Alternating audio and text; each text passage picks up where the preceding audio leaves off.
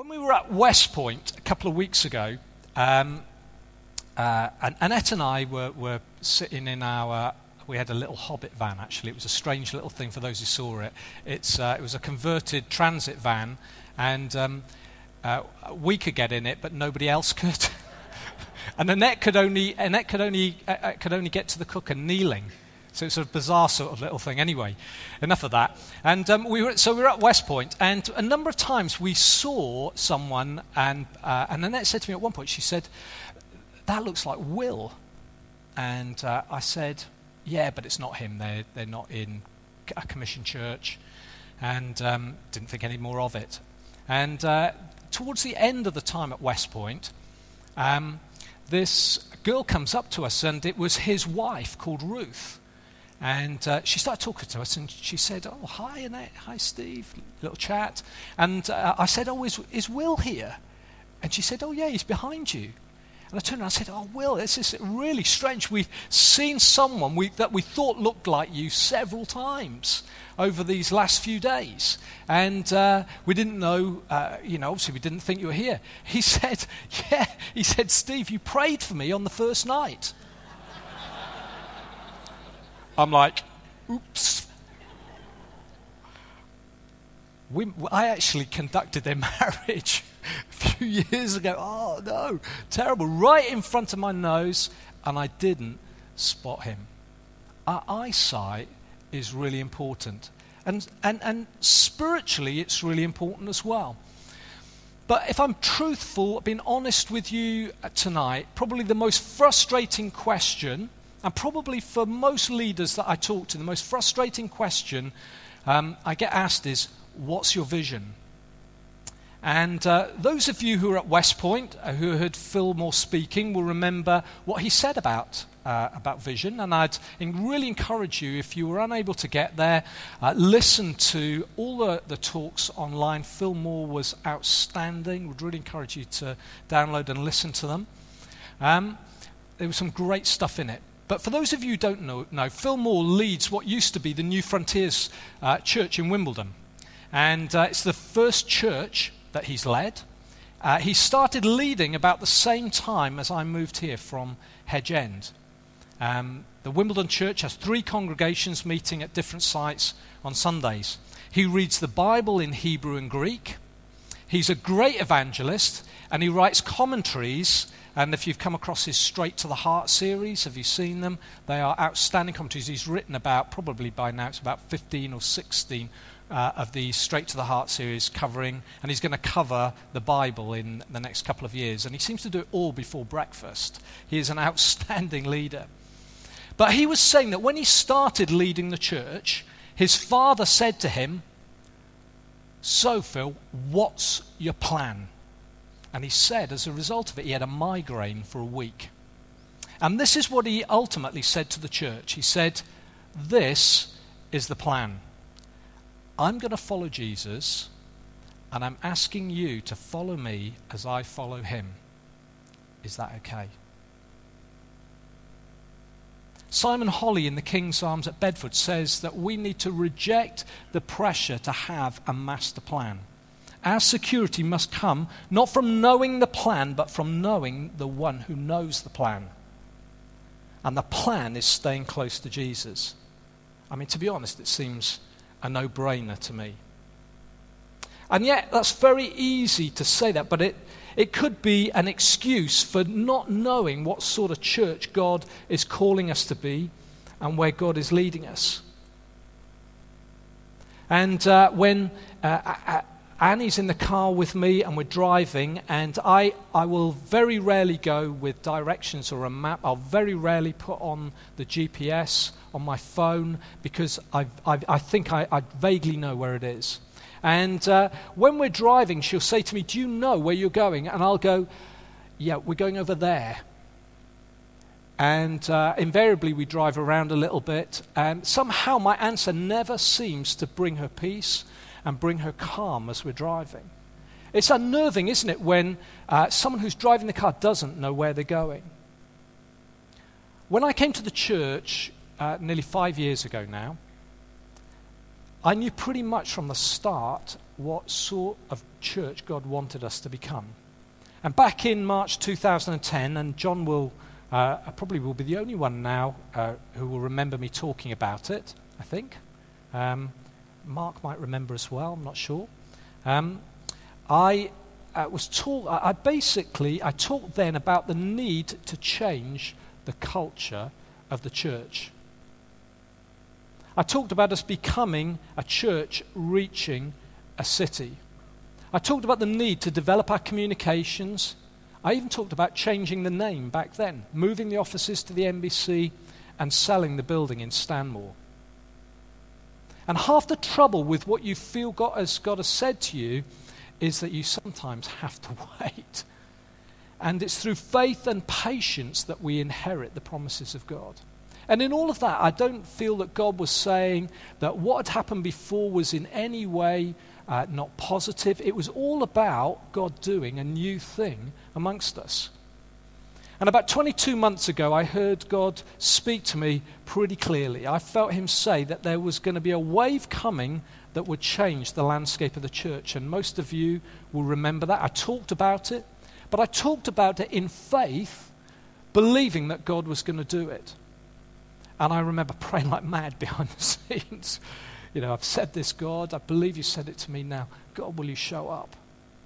And I believe that wave hit us in the turn of 2013. And over the next 10 months, we sold Stanmore Lane to Level 10 Church. We built offices here at the NBC. We relocated everything to the center of the city. It was a massive season of change. And change, as you know, is always uncomfortable. Waves on the shore often stir up debris. They often don't look like they do in Hawaii. They often look grubby and dirty and because of all the stuff that's been stirred up.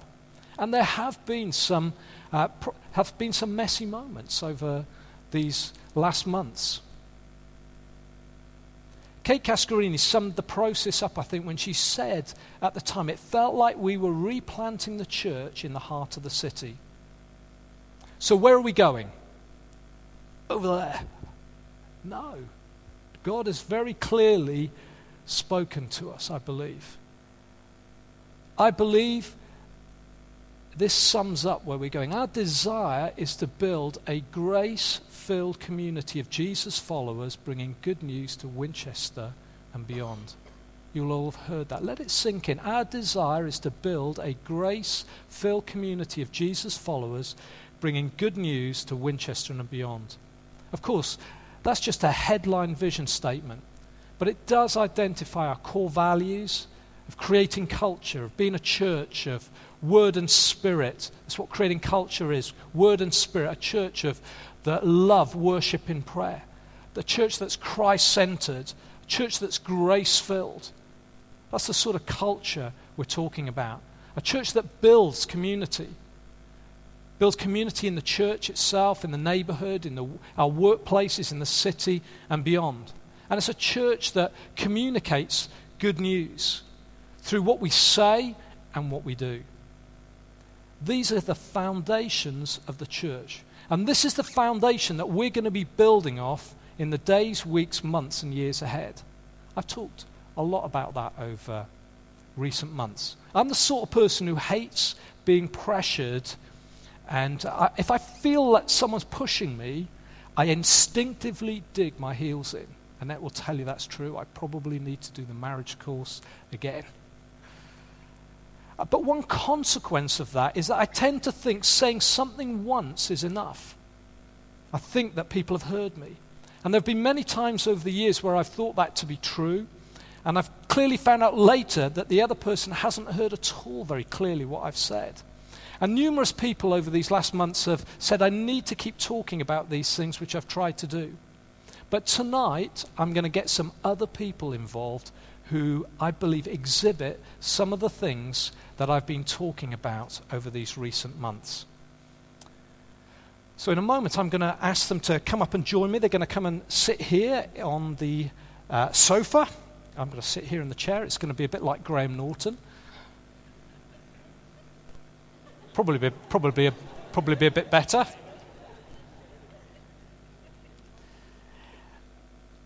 Ange has spent a lot of times at the King's Arms in Bedford, which is becoming an increasingly significant church. In particular, the culture of the church is very distinctive. Emma, with her husband Jeremy, is our West Point host and does a fantastic job. She is clearly committed to building community.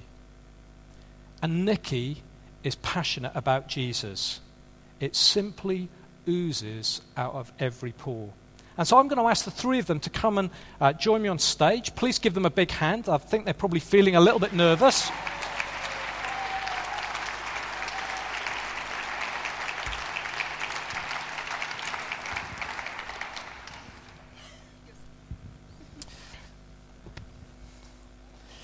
Okay, it feels a bit like an interview panel. Hopefully I'll get the job at the end, but We'll let you know. you let me know. Okay, thank you. Okay, going to start with you, Ange. Ange, I know you've loved spending time at the King's Arms in Bedford. What did you find so attractive about the church? I think what I found really attractive about the church was the culture. I absolutely love the culture. I think culture, like Steve was saying, is a bit of a lifestyle of behaviour that you can carry into different places, demonstrated to everyone you meet, whether it's people at work, at home, your work colleagues. It's also something that's intentionally built. So it was a culture that intentionally built there for, at least 6 years now. And I'm really excited that actually as a church, as Hope Church, we're looking into what our culture is and to carry that with us outside of church life as well. The culture I experienced at King's Arms was a very Christ-centred and grace-filled, values that we're establishing as Hope Church as well. And it was shown through loads of different ways, through authenticity and loving people, accepting people, honouring and encouraging people, and being authentic. That was kind of the main things that really stood out to me about their culture. I mean, Ange, it's really easy to use words like that. I mean, perhaps you could put a little bit more meat on those. What do those words mean? So acceptance and love, that's being Christ-centred and grace-filled because Jesus loved and accepted people all the time. So one example was just that literally the second week that I was doing this course, I was chatting to Sue. Well, I wasn't chatting to her, actually. Sue, someone who I knew by sight, came up to me and she said, "Ange, it's great to see you. You're amazing," and gave me a great big hug, like a proper hug. Now, I didn't know her, she didn't know me, and I hadn't done anything yet, but through those words, I was loved, I was valued, I was accepted straight away. I think that's great. I'm going to ask John to do that to me every morning in work. Great, do it. See Good, if he'll it's do it. encouraging. Yeah, absolutely. Encourage him to do it. Sorry, I interrupted No, you. it's fine. I think that as a church, we're great at welcoming people and accepting others. But just as a challenge, do we show people we love and accept them with our words and a hug? And to people that we don't know as well. Actually, Sue didn't know me at all. Like, we'd seen each other across, the room. That was it. But actually, what she said was truth. And we can all do that. So another one was honouring and encouraging others in both words and heart. I love this so much. I love kind of that culture of honour and encouragement. It's so much fun. It calls out greatness in people. It's hugely releasing. It honours God as well because it's honouring the gifts that He has put in people as well as the breakthroughs that He is making happen. It's being Christ-centred. Jesus modelled it, didn't He? He honoured the Father, honoured the Holy Spirit, honouring and loving those that He met. And again, just a few examples of what that looks like, so shown in loads of different ways through introductions to people. So the first day that I was on this particular course, a friend introduced me to somebody and she said to this person, "Oh, Suzanne, this is Ange. She's an amazing woman of God. She's pioneering things." And then she carried on for like another 20 seconds. I've never received an introduction up until that point like that. But actually, how could we do that on a Sunday morning? When we're talking with people or at work, when we're introducing people, actually really encouraging and honouring people in our introductions. Celebrating the breakthroughs of others as people share stories about what God has done, honouring, encouraging those that take faith risks, whether they're faith risks that have gone well or not so well. So how about making time in your community groups each week to share stories of breakthroughs and faith risks? Hearing stories stirs me to step out. And actually, when I haven't been stepping out, it stirs me more to do that. And it also stirs me to worship God at the same time because you're honouring, what God's doing, and it's exciting. So even just a few weeks back, I heard about a friend who prayed for a piano student's vision, which got a bit better the following week. But that really provoked me, actually, in just my life and who I'm, spending time with. Also, in terms of honouring, verbally encouraging or speaking courage to people, giving courage to people before they do something, cheering them on. Honouring people who serve you tea and coffee, the person who serves you a coffee in Starbucks or wherever you go for your coffee, cleaning your office. The guy who's attending the toilets when you're out shopping, thank you so much. You do such a great job. We so appreciate you. Actually honouring people when you're out and about. Honouring them as well because of who they are, not just because of what they do. And I think as a church, we're great at encouraging each other and saying thank you for doing stuff. But actually, are our words honouring and building others up? Or are they sarcastic? Are they putting people down? Are we talking about what's going on in the lives of others? Do we speak courage to people before they do something? Or encourage them for just being them, not because of what they're doing? And I think those three things, like honour, encouragement, acceptance, being loved, that's a powerful combination which enables us to be the best version of us and to be free. And a part of their culture is love asking good questions. So I'm just going to throw one out. Is do people leave you feeling encouraged and the best version of themselves when they spend time with you? Because actually they could do. If you're really honouring and encouraging people, we can draw that out of them. And the last one was authenticity. People are astounding in that culture, being real and authentic, really quick and at a deep level, both of the ups and downs of life. And I think as you're real and authentic, then other people are real and authentic with you as well. And what I mean by that is when someone's saying to you, how are you? Not just saying I'm fine, I'm all right, but actually giving a real answer, taking a step further. Actually, I've got a headache today, or I'm struggling a bit with being single at the moment. If someone asked you right now, how are you? What would you say? You might say you're okay, but there might be, a step further that you could take. Being encouraged to have a few people that know everything about you, so your life story, not having one thing that no one knows about, so being authentic. And again, asking good, authentic questions, yet always pointing to the Father. So questions like, what sin are you running away from at the moment? When did you last give in to fear? When were you last courageous? Those questions help us to grow and become more Christ-like.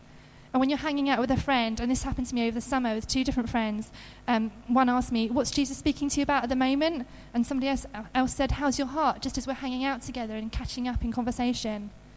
And then as well, in terms of authenticity, being quick to admit mistakes, which enables grace to be shown.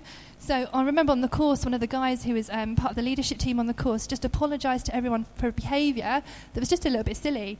And he wanted to tell us to break the shame in relation to that. But because God's grace covers and restores us, as a grace-filled culture there, we got to show love, grace, acceptance, and to honour him in terms of being authentic. And I think as a church, we're great at showing grace to people. But just to throw it out there, when was the last time you apologised or admitted a mistake to other people? I think authenticity takes courage. It helps stop comparison. It allows people to love you, so the real you. It helps build genuine community. So just encourage us as Hope Church to be a church where authenticity is part of who we are as we live grace-filled, Christ-centred lives. Thanks, Ange. Now, being authentic...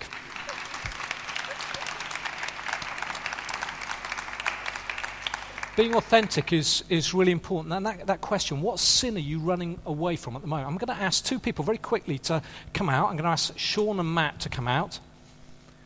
They do know I'm going to do this.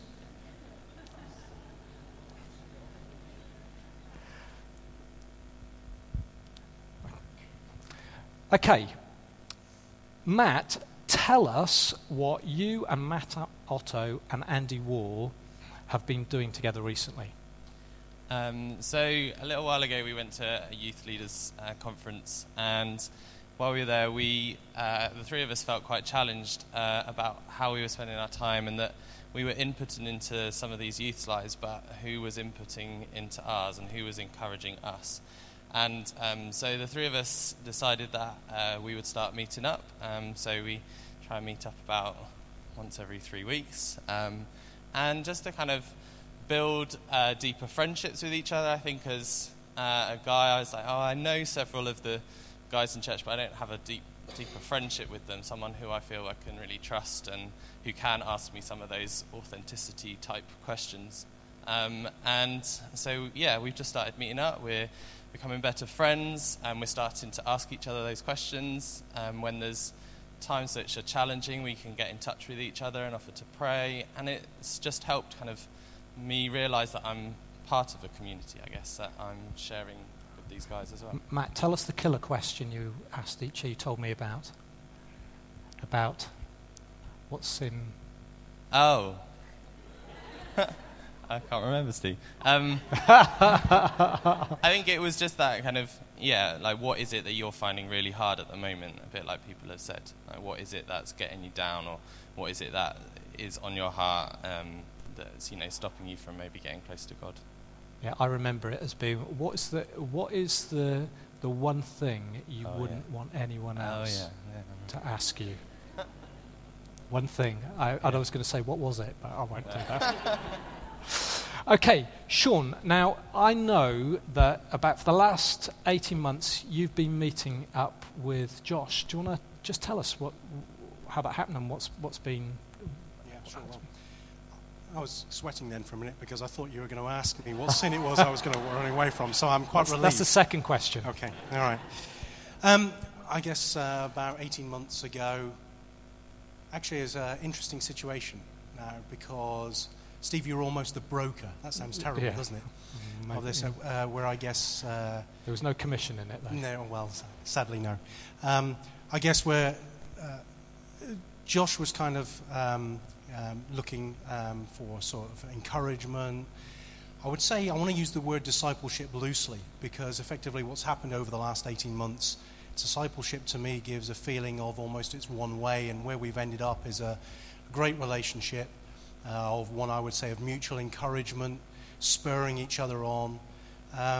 One where we are so well fed, so well looked after in this church, but applying what we learn, what we're taught into our everyday lives and everyday situations.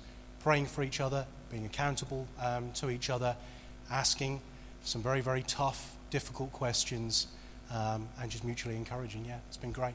Brilliant. I just wanted to get them up because I just wanted to see that behind the scenes there's all sorts of stuff. Like I didn't know that Matt was doing that until we were at West Point. We were having a coffee together. We just had some time together. We were chatting, and Matt, it just came out in a conversation. And I just want to encourage you that being authentic and being real is really it's what God wants us to be like. And that means opening the doors and allowing people in to the dark recesses sometimes. So you can, and once it's out in the light, the enemy has no hold on it. It stops him having a foothold. Guys, thank you ever so much. Let's give him a warm hand.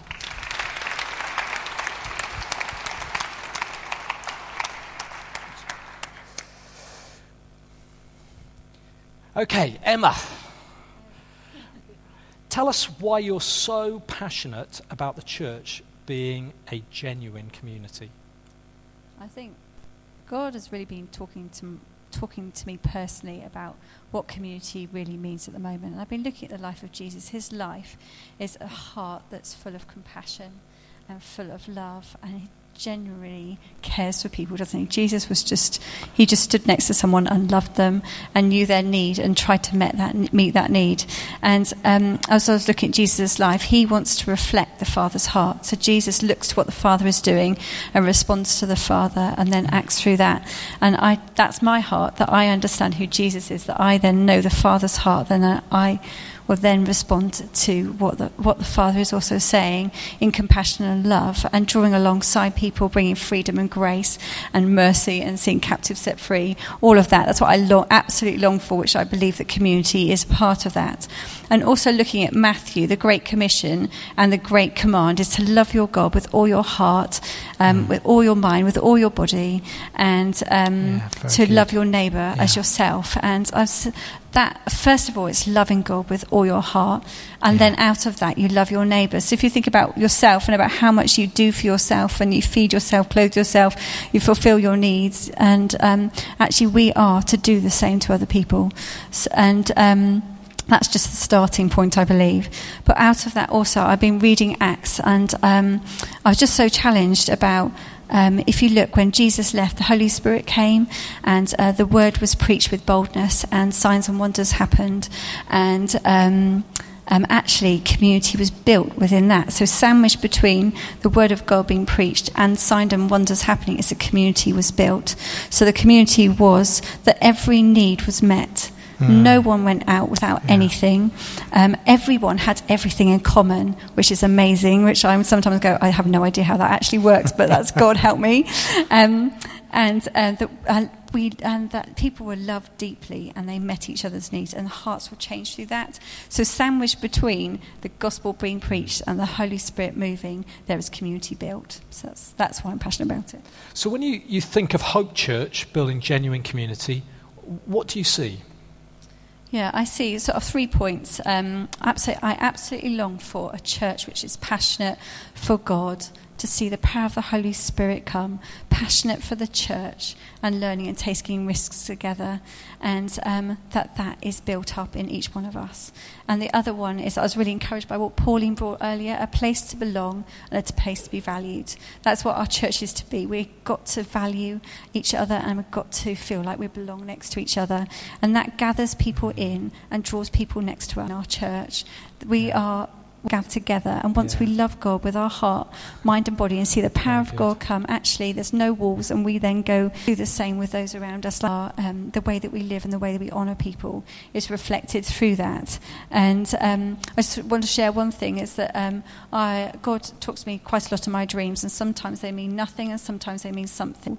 And I went to her completely scared. I went to her and told her and said, I believe this is you. And she said to me, I don't think that. Know that God gives us. Know that He just then will tell you that He loves you. So I thought, that's my sister. So she, oh my goodness, that's my sister. So I talked about her sister, and so and uses all of our gift. It doesn't just happen in the church, and actually our community outside is inside. And the last one, physically, and that we hold everything lightly, that we try and meet each other's needs and have our needs met, that we're vulnerable and honest with one another, sort of built on what Angie's saying as well. And most of all, the final thing in that bit is that we are family. We're each other's brother and sister, mum and dad, daughter and son. So each one of us will have a different role next to each other, and that is what we're to be. And say, God, what do you want me to be to the person who I'm sitting next to now? Am I a brother or sister? Am I a daughter or son? You know, what do you want me to be to that person? So that's. So how can we practically do that as we become Hope Church? How can we practically make that happen? Okay, so practically, I want to sort of share what I see for myself and then bring it back into the church. God's been really talking to me about having two open hands. One hand is an open hand for friendship, that friendship is to love and to care for, to be hurt and still have an open hand, to love and still have an open hand of friendship, and that will never close. And the other hand is to have all that I own, and all that I have is not my own, which is a real challenge. So that my house has an open door, and my house door never closes, whether my carpet is hoovered or not. And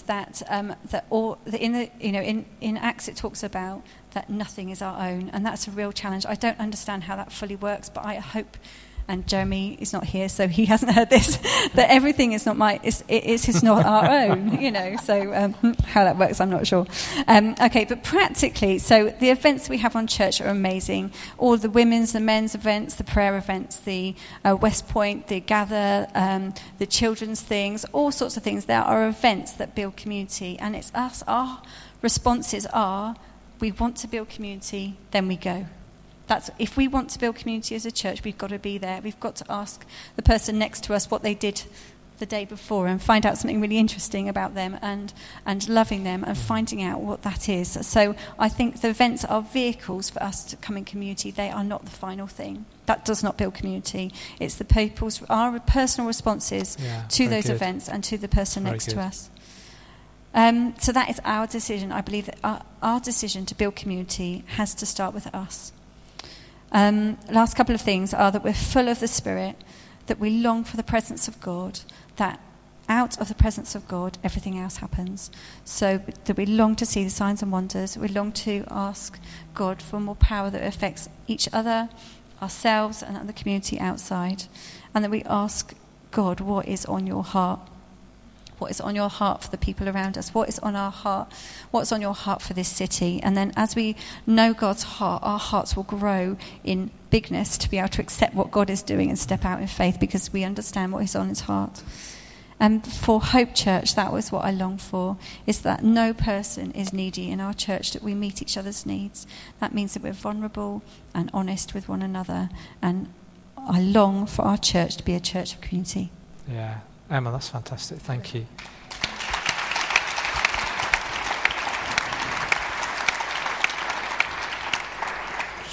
Okay, Nikki. I'm really glad you've come out of retirement, Mike. Did you get that? Michael Parkinson. Parkinson. Oh, right, okay. Yeah. Too highbrow. Yeah. Nikki, over the last few years, what I really noticed is I've noticed your passion for talking about Jesus. Tell us why that is. Since becoming a Christian at the age of 19, I have always just had a real passion about sharing the good news. Because when I was saved, God captivated my heart. That's what he did. He captivated my heart. That's wonderful. And as I was thinking about this, I was thinking about, I guess the key things for me are my security is in him. I trust him. Hand on heart, I can trust him. I believe his word. I know that he is God. And his character, in my experience, is never shaken. His word says it's never shaken. Mine, on the other hand, my character, dubious. And even though when I was saved, God captivated my heart and my confidence within him, obviously as you grow up, which obviously I've done because I'm now 21, You're older than me. Yeah. It just becomes more solid. So, and Steve, you said to me about sort of mentioning, a couple of years ago when I had breast cancer. And actually, even though this was a massive, massive thing for those family and wonderful friends and everything around me, it was no different from the times in my life, from other times in my life, as it were, because it was an incredible opportunity to continue to want to share the love I have of Jesus with others. Captive audience, sat in the waiting room. You're all there for a given cause. You're all there either hairless or falling to pieces and being sick and stuff. So it was great because I didn't even have to go looking for people to talk to. They were there, which was lovely. But when you know God gives you a love for other people. Yeah. And do you know what? I have to say, if you feel that God hasn't captivated your heart, then ask him to. Because actually that's wrong. I was going to say the only way to kind of live the reality of that is for him to captivate your heart. But you've got to know him, to know him. And so for me, the security I had ordinarily remained. So, we met people, it was incredible. We met people that were, Colin and I, that were Christians. That was great because they were with us all the way through the chemo and radiotherapy. So that was a kind of link, and so that was great. But we met many, many people, older ladies that didn't have anybody to go to their chemo with and hospital appointments. That's absolutely brutally tragic. If nothing else, we need to be the people that do that. So I was really grateful to God that I could be that. What a brilliant privilege to be able to just love and be kind and be gentle, and it's not rocket science, it's just easy to do. So tell us about what you're now doing with Wessex Cancer. Obviously it's obvious why you're doing it, but tell us a bit about it. I work at Winchester Cancer Support Centre and have been working there 3 days a week since before the summer. I got offered a job there. I'd previously been a volunteer there.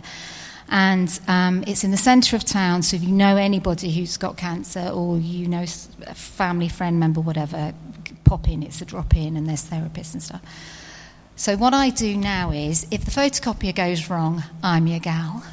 If I can't promise to mend it, but so I'm administrator. I kind of keep everything going, and also I'm help manage all the volunteers there and stuff. So I love being with them because they're all there for a reason. They want to serve. Their heart is to help the people that come in who might be bereaved, bereft, whatever.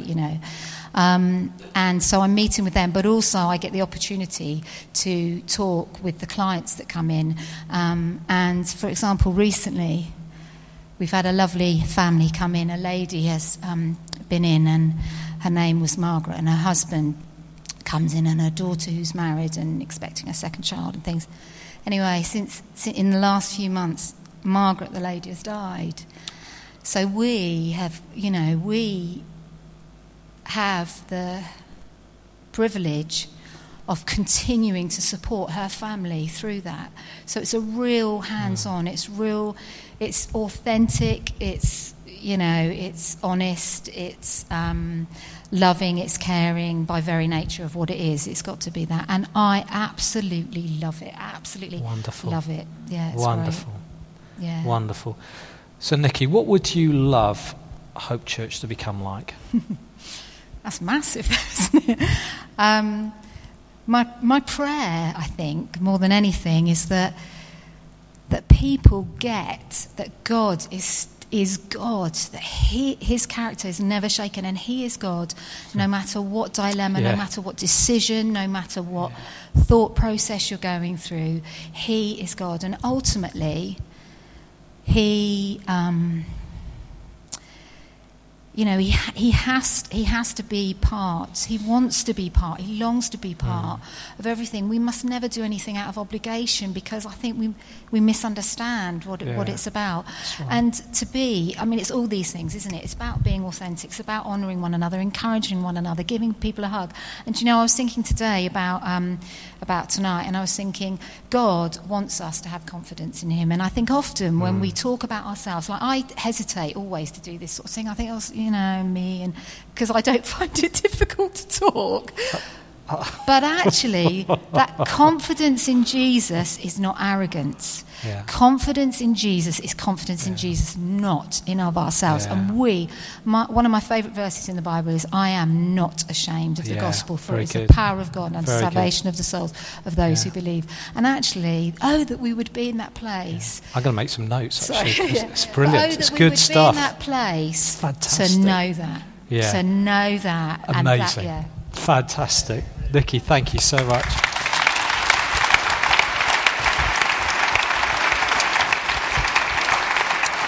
Okay, as we just sort of come into land on this, Ange, I know you want us as a church to experience more of God's presence. Tell us quickly why. Why? I think spending time in his presence transforms you, ultimately. I think it's fun to spend time in his presence. It says, there's joy in his presence, isn't there? Doesn't it? And I think just spending time in his presence is brilliant, and to be a people where we're full of God's presence as we worship God, as we're kind of preach, doing preaches and the everydayness, all of that. I think part of the King's Arms culture, the part of the course that I was on, was being encouraged to be naturally supernatural. And I was just thinking about it on Sunday and thinking about tonight, and just as we were worshipping, I just loved seeing two people separately who are both listening to the Holy Spirit walk over to pray with two different people just as part of our worship time. They were prioritising his presence. It's so great, isn't it, having a ministry time each Sunday. They're praying for people, and I love seeing people, chat to people and pray with people over having a coffee at the back on a Sunday. And last Sunday I met with Danny before church in a coffee shop, and at the end of us kind of chatting together, she just kind of reached her hand over and shut her eyes and prayed for me, and I'm looking in the mirror thinking, someone's going to walk in a minute and see this. Danny, hurry up. But she was prioritising his presence. She was listening to him as we were chatting, and I was chatting with her. I think it's brilliant. And just, a question, are we naturally supernatural in and out of church? We often pray for people inside church, but how, supernatural are we outside of church? Prophesying over a waitress when you're out for a meal, why not? We do it in church, why not do it outside of church? Offering to pray for healing, speaking to illnesses, situations, as friends, colleagues complain about a headache or facing surgery, we'd pray for them inside church. Why not offer or love them, send them, give them a hug, kind of stuff we've chatted about. But it is prioritising his presence and asking God, I think, what he wants you to do in those situations. And just to throw it out here as well, just a couple of questions. Have you been aware of the Holy Spirit's presence during your day-to-day? Have you chatted or listened to him? And how can we as Hope Church, how can we be naturally supernatural, be people of the world and spirit? That's what we're building, isn't it? Who prioritise his presence. And I was just thinking about the whole thing of us looking at our culture tonight, just to ask yourself two questions in terms of all of this, everything that's kind of been said tonight, is what area are you strongest in terms of our culture for you yourself? Yeah, very good. And what area do you need to grow in? Yeah. How do you think you can grow in it? And what will that look like? Because we can all grow in it as well. So. That's fantastic. I want you to give them all a big hand. They have said what I couldn't say. Guys, thank you so much.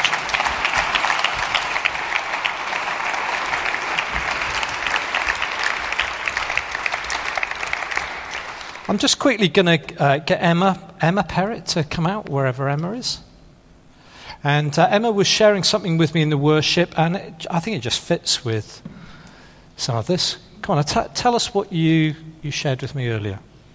Well, it's really, I was prompted... Tis on, I'm afraid. No, it isn't. I just switched it off. Okay, got me. I was prompted to come up after Pauline came forward because I thought, oh my goodness me, that's exactly where I'm at. And just to fill you in, Barney, who's 19 today, happy birthday, Barney, he met a guy at New Day called Baz, and Baz is 25, I think, and he stayed with us after New Day. He came and stayed, and his dad was a pastor. I think this is sort of right. His dad was a pastor, and he was shot, sadly, when Baz was a lad. And his mum works very high up in the NHS, and she's in Dubai. Is that right? Yeah. She's in Dubai, and he sees her mum about once a year. He's done a degree in neuroscience, so he's a super bright guy. And then he spent a year doing working with underprivileged kids, and he's decided to go back to uni and do medicine. So he's going to join the two together. So he's going to work with kids who've got mental issues, which is really admirable. But I've noticed when he's been staying with us, he's really connected with us as a family. He hasn't got a family around him. He's an only child, isn't he? Is that, yeah. And he's 25, and the boys are growing up, and I kind of had got to a point of saying, no more sleepovers, kids, because they're men, really, in the house. And I was putting some washing away the other day, and they're not up, and then I meet them on the landing in their pants, and I'm thinking, this is so inappropriate. And so I'd kind of got to the point of saying, no, that's it now. We had a discussion with the kids and said, right, Barney, after your birthday, no more sleepovers. And we've always had kids sleeping over, and kids have been part of the family. We fostered little boys, lots of people know. And so but I felt really burdened, really troubled, because Baz has not got any family, and I could feel he was really connecting with us. But I thought, no, I'm going out. He was there yesterday in the afternoon, and I thought, no, I'm going to go out because he's Barney's mate, and he doesn't need to kind of make that connection with me. I didn't want it, actually. So I bought a coffee, Costa Coffee, and took a magazine, and I felt like God wanted to speak to me, and I just was thinking, I really don't want to go there. These kids are too big to be in my home. They're all men and, now young men. But anyway, I walked up. I thought, right, I'm going to walk to this really nice bench, which is right at the top of the field. And I walked up there, and on the back of this bench was Baz. And it said, loved yesterday, today, and always. And it was a memorial, and I said, well, what are you saying, Lord? Is he going to die? Because I could do without that as well, really. But I didn't think God was saying that to me. But I just, when you just think, oh, you've got to be clearer than that, because I don't know what you're saying, Lord. So anyway, I had this magazine, a free magazine that I'd picked up, and so I just opened the magazine, and it said, the headline was, An Orphan from Heaven. Good to grow. And it was about an apple tree, actually. But it was the headline. It was An Orphan from Heaven. And I just thought, oh, okay, Lord, you want him in. And we're going to have to put boundaries in. He can't walk around in his pants. That's just not on. But I just feel that God's saying, Emma, you let him into your family and be a family to him. Yeah. So we will. Very good.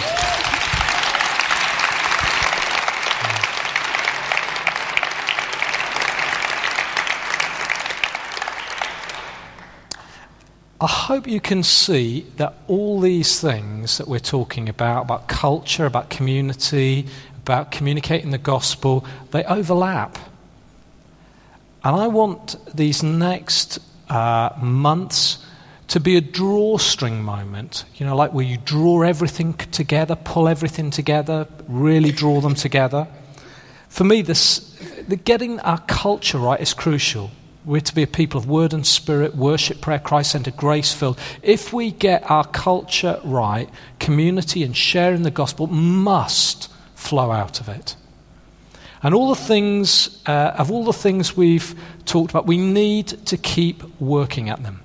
Bad habits are like ruts in the road. It takes concerted effort to get out of them. We have ruts, we have habitual ways of thinking that I believe God wants to break down, and bit by bit we need to keep working on them. And when we draw this together, it's what I've called the sweet spot.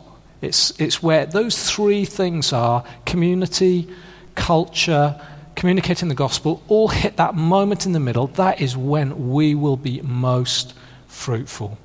And over this next season, that is what we're going to be focused on. I'm going to ask John to come, and John's going to just share a few things, and then he's going to lead us, probably just pray together.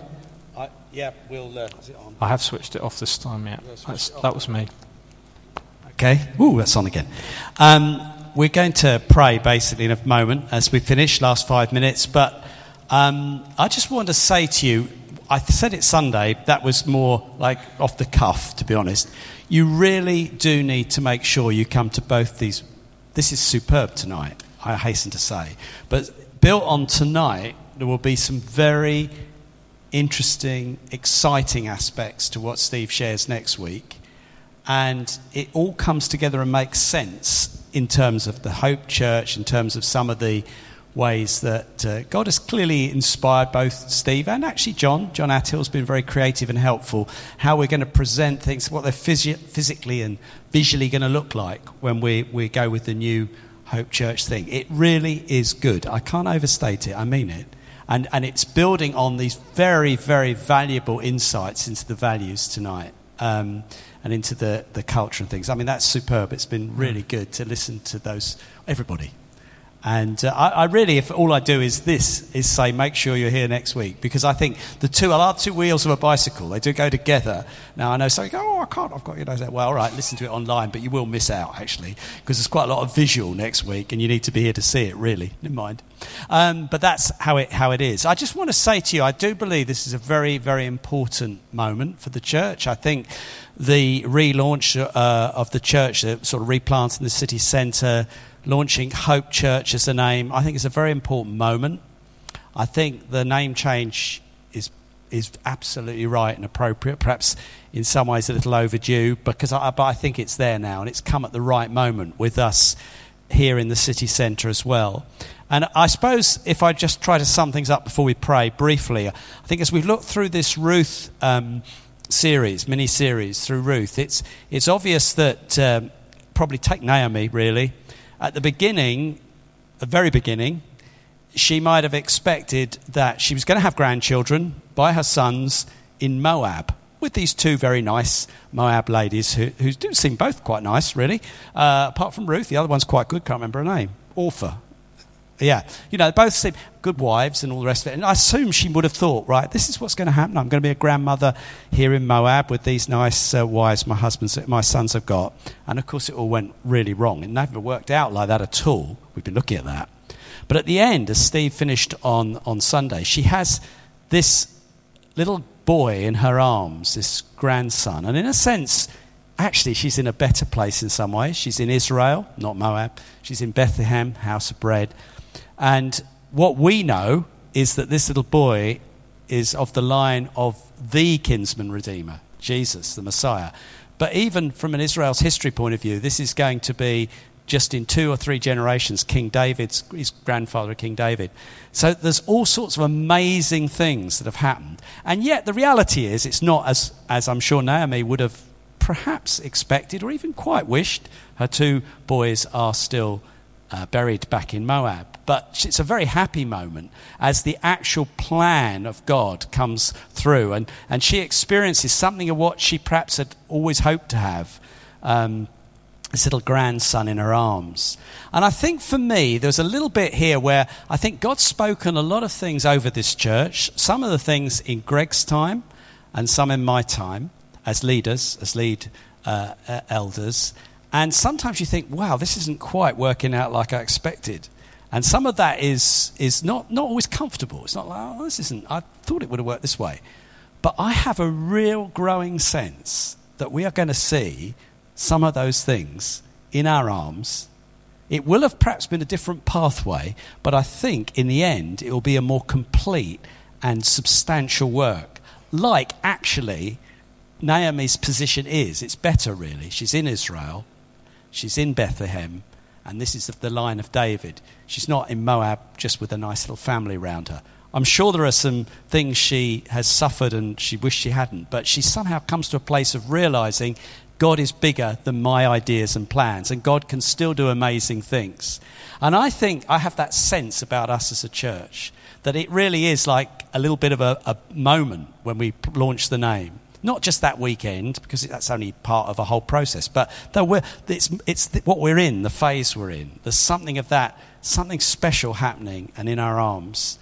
And I think God is on our case, and we're going to see many of the things that we have hoped and dreamed for. Maybe it's a slightly different path to what we might have anticipated for many of us, but I do believe there's some exciting times ahead. So let's pray as we finish. I've probably only got 2 or 3 minutes. I was going to do it in groups, but I actually think probably I haven't got time for that. Let's stand together so that we can all pray together rather than just in groups. So I think we want to keep faith with time, and we're only 2 or 3 minutes off 9:30. I'd like you just to pray for God's hand on this whole launch phase that we're in for Hope Church. It has always got a little bit of conflict about it. I know not heavy stuff, but just feel, cool, Satan doesn't like anything new. But let's pray that we have a really exciting, fruitful time this literally this season, this autumn, as we launch Hope Church, as we have a number of special events, as we have Alpha on the back of that. Let's pray we see some real breakthroughs and blessings, see people saved, obviously. Let's pray for God's help. Let's pray for his Spirit, to be honest. Let's pray for all the things that we've heard about this evening.